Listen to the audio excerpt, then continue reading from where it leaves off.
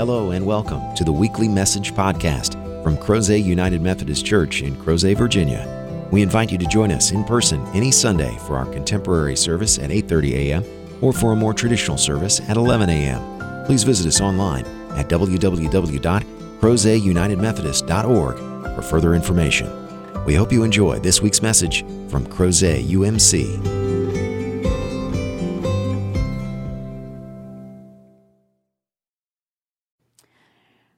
So all growing up in middle school and high school, I was pretty much a solid B student, which was really frustrating to my parents and my teachers because I didn't like homework. Why should I work at home? And so what would happen was I would not do my homework. And I would go to class every day because I was never allowed to miss class. And I would listen to the lectures or I would listen to discussion going on. And then it came time to show if I had any wisdom, and I would ace the tests because I had good recollection and memory. And so if they said it, I would process it and remember it, and then I could pass the test, which is pretty infuriating to professors in high school. And so there were plenty of times where I would have hundreds for tests and zeros for homework. And my parents are sitting here and they're like, yes, we remember. And I had one professor one time in high school who said, why can't you just do your homework? And I said, I don't need to. I aced the test. They don't like that, by the way. Don't say that. So today, we have yet another instructor telling us what we need to know. And why should we listen to James? We should listen to James because of who James is and what James has come to learn. James is a very important disciple of Jesus Christ. Not just a disciple, his brother. This is one of the brothers of Jesus. And even though Jesus originally set Peter above the other disciples as the leader, once Peter is martyred for his faith, it will be James who will step up and lead the church of Jerusalem. And as he does this, he has gained incredible wisdom, not only from his time growing up with Jesus and learning from Jesus, being with him, but he has been with the disciples, and the Holy Spirit is strong in James. And when James speaks to us, we probably should listen. And as he's saying today, wisdom is something vital to the Christian. Disciples must learn what God would have us know and apply it. Now, I wasn't kidding when I told the kids that sometimes it's so simple how we learn. We read the Bible. We can read it alone. We can read it in community. We can read it in small groups. We read it here collectively. If you come to worship, you will hear it taught, preached, sung, prayed. Scripture is one of the primary ways that God grants us divine wisdom. But there's more. We sit at the feet of teachers. We listen to those who are trained. We listen to those who have been called and set apart for this very purpose. But it's not enough. At the end of worship, I don't just hand you an essay and say, okay, write this out and we'll see who's good. Instead, we're called to bear fruit. And that the pursuit of wisdom will not only help us bear fruit, it in and of itself bears fruit. We have work to do to redeem the image of the Christian in this world. Far too many people hear that word and they associate it with hatred, exclusion, and God help us, hypocrisy. Because at some point, some Christians decided to tell people the untruth that there are no sinners in the church. At some point, we let it be perceived that we all have our act together, that we never make mistakes, that everything is pristine and perfect, and that is just not true. The church is made up of sinners. I'm one.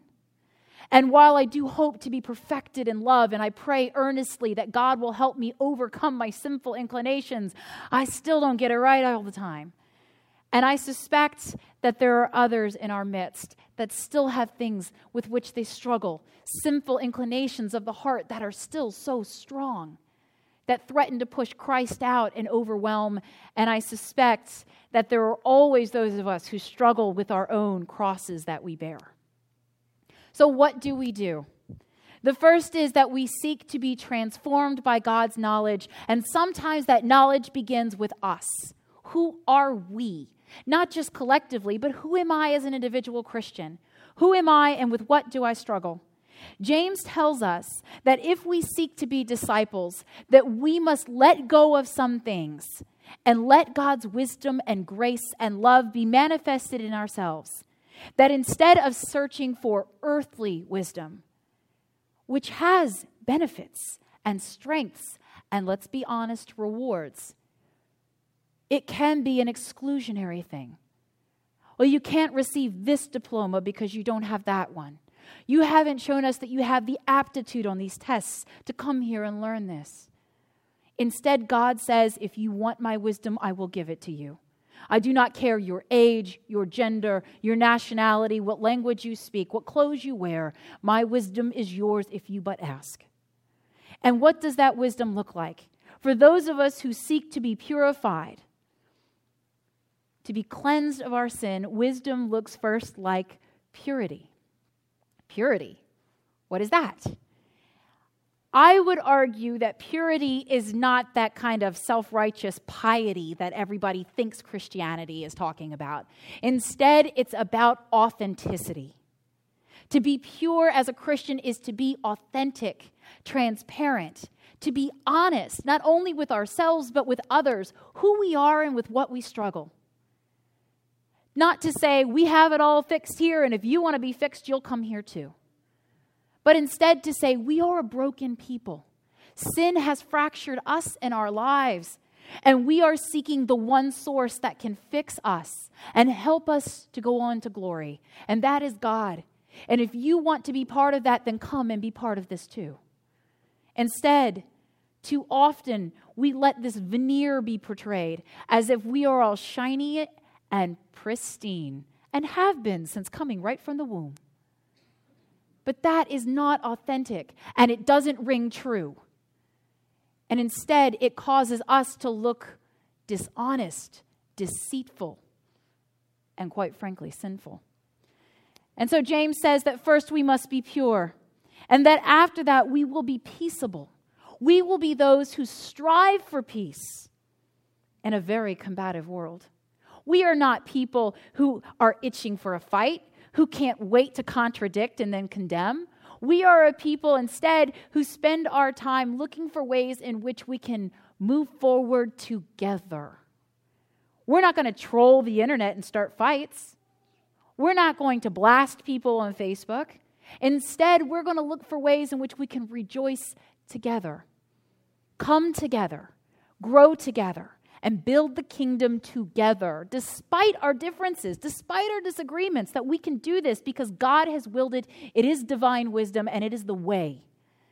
That is what God is calling from us, to be peaceable, to be gentle, not weak, but gentle, to say things in a way that reflects love rather than righteousness that we bestow upon ourselves. How many times has someone said to you, I'm going to say it because it's true and I don't care who it hurts? That's not a godly attitude, and I've had it, I know. Instead, we speak the truth in love. Instead, we strive to tell somebody something that they might need to hear in a way that instead opens up for the possibility of reconciliation rather than feeling shamed, embarrassed, and humiliated. We don't call people out, we call people in. And we walk alongside them, and we take a moment to look and see if maybe those words were first meant for us. Before I help you with that speck in your eye, let me attend to the log in mine. And maybe we can help each other. That we do this with a spirit of gentleness rather than a sharp edge and a sharp tongue. Next, we look that we are willing to yield. Willing to yield. Does that mean we just give in? Absolutely not. We are not going to give in. But yield means that there is a time for us to step back. I had to learn this lesson myself recently. I had to learn this lesson because one of our church members came to me and said, I would like to have a women's retreat. Fabulous. That sounds great. And my first inclination is to say, I know exactly how we should do that. I know exactly what we should do, and I'm going to run this. I got this. I have to check my ego at the door. Because let me tell you something. Yesterday, from 9 o'clock to 3 o'clock, I was with 20 other people at this women's retreat, and it was so much better than it would have been if I had run it. It was. Because instead of it being the Sarah show, which quite frankly is not that good, it was a combination of the gifts and graces of 2 other women who I was able to step back, to yield to them, let the Holy Spirit be present and manifest in them, and I was able to support them, encourage them, applaud them. When they asked me to bring my gifts and graces to bear, I was able to do that without overwhelming them because I had to yield to God in them. This is a difficult lesson for the church because there are some people who will step up every time. They will overstep every time in their zealousness. People like me who would say, yes, I know exactly what we can do, but it's not about me. And I have to learn to yield to God and other people. Because it's not about me calling all the shots. It's not about the administrative board calling all the shots. It's about God calling all the shots. It's about God speaking to us through many different people, not just this vessel, but these vessels. And sometimes the voice that we need to hear is the one crying out from the wilderness. Sometimes that's the wilderness of the pew, and sometimes it's the wilderness of out there. And if I'm always having my voice dominate, then I am failing to yield to God's presence and power in another. And so for some of us, that is an incredible cross to bear, to not step in and step up every time, but to make space for God to be glorified in others. Because no, it didn't look like how it would look if I ran it. No, it didn't do everything that I would have planned, but it was better than that. The retreat was better because it wasn't about me and my way. It was about God and God doing things for 20 other incredible people. And instead of becoming a barrier, I got to be blessed because one time I successfully yielded. We are called to this, to take time to realize when are we being called to step up and when are we being called to step out in faith. Some of us yield the wrong way. We yield to the fear and the anxiety. We let it cripple us and we go, I can't do that. Of course you can. Did I not read somewhere that we have a God who is so powerful and gracious and strong that God can overcome the weakness in us? Every single one of you can do precisely what God has called us to do because God is in you and will work through you and will strengthen and empower you to do things that you would say, I could never do. That middle school and high school Sarah, if you had told her that she would be standing here right now in these shoes, she would have told you were crazy. She would have told you she can't do that. 1, she doesn't get up and speak like this. And 2, she has no power and authority and nobody's going to listen to her. And 3, she doesn't have that kind of balance. But she would have been wrong. And if that had been the Sarah that was allowed to continue, if other people in my church had not yielded to me, people who yielded a pulpit, people who yielded the ability to read scripture, people who yielded of their time so that I could step up and encouraged me and edified me and applauded me when I did, then I wouldn't be here.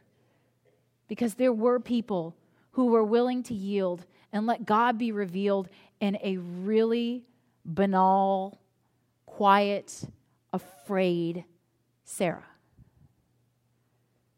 We make a difference when we use the wisdom that God has given us to discern when we should lead and when we should allow others and follow God in them. Also, we will be full of mercy and good fruit. Of course we will be. Are we a merciful people? Do we grant forgiveness to others? Do we let people make mistakes and not hold it against them? You can't let her run the bazaar. Do you remember last year? Don't ever let her plan the meal again. oh my gosh, I was sick for a week. These are not the way that we should be speaking about one another. Instead, we should edify people on the things that they do well, encourage them to explore the things that they have not tried, and pray to God that together we can overcome every obstacle, and that through that we will bear fruit. We will do things in the pursuit of wisdom and fulfillment of the ministry of Jesus Christ that we never thought we could do. We will accomplish things because God is greater than our fear. And because we have been given a gift. We have been given grace and love and the gospel. And there is nothing in this world, no earthly knowledge that can overcome that. And so if we do not embody that, then we are squandering this wisdom. And we are denying ourselves and this world the gifts of the kingdom. We are called to bear fruit. And here's the last part to the church. We will do all of this without a trace of partiality or hypocrisy. Ouch. Do Christians prefer certain people? Do we prefer some over others? Unfortunately, our history is filled with yes, we do. In fact, we prefer some to the exclusion of others. There have been so many times when the Church of Jesus Christ, across all denominations and across all time, has failed to be an obedient church. We have not loved our neighbors because they didn't look like us. They didn't sound like us. They didn't act like us. They didn't work like us. They didn't have an education like us. Whatever the reason was, we were partial to those who looked like us instead of partial to those whom God loves. And since God loves all people, we should have no partiality. We should not have a preference system. Instead, we give because we have received. We love because we have been loved. We forgive because we were first forgiven. And none of those depend on any kind of criteria or category or box you check on a census form. God does not care about anthropology or sociology that creates categories and division. God is the ultimate equalizer. For God's love and wisdom raise us all up when earthly wisdom will tear us down. Are we hypocrites? We have been. When we say that we don't have a preference, we're being hypocrites. When we say that we aren't sinners, we're lying. And when we say that we have done enough, we are creating not just a hypocrisy, we are creating an image of Jesus Christ that is beyond profane. We have never done enough. Because when we've done enough, I think Jesus will tell us. I feel very confident that when our day comes and it is time for us to rest from our labors, Jesus will be the first person to say, "Well done, good servant. Enter into the kingdom." Until then, we are not finished because God has work to do in here, in here, in here, and out there. And so we can never be satisfied with, well, that was fine.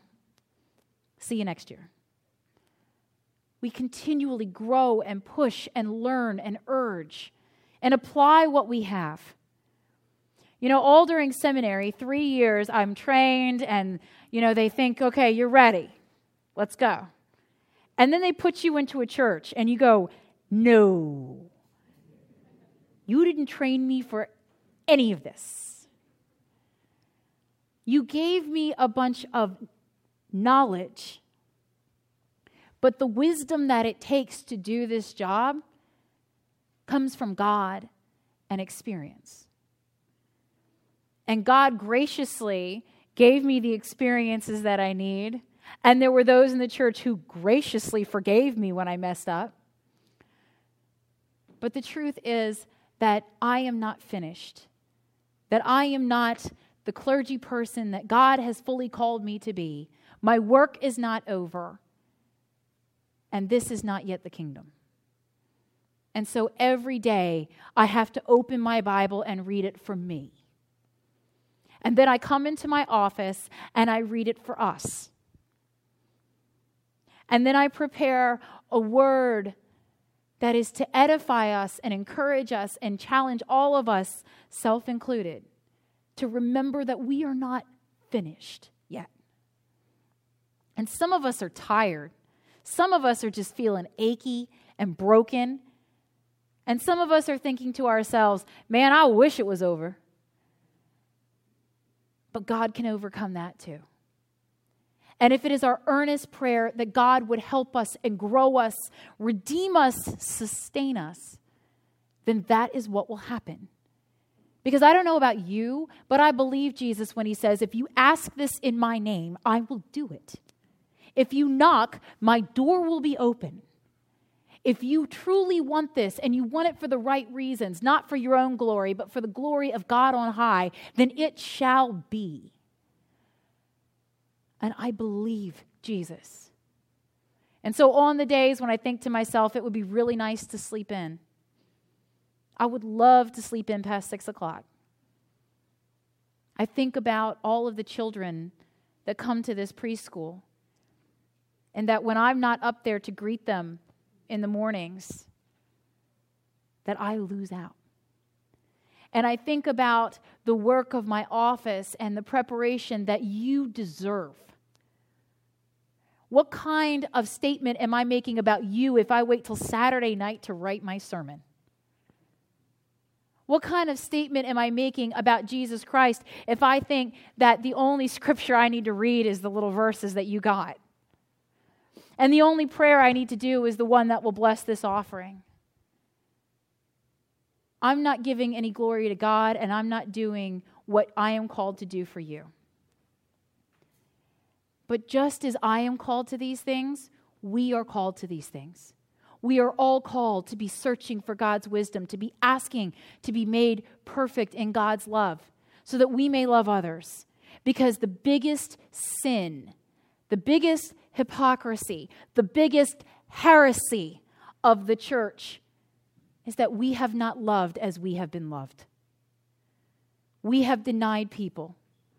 There was a branch of early Christianity called Gnosticism.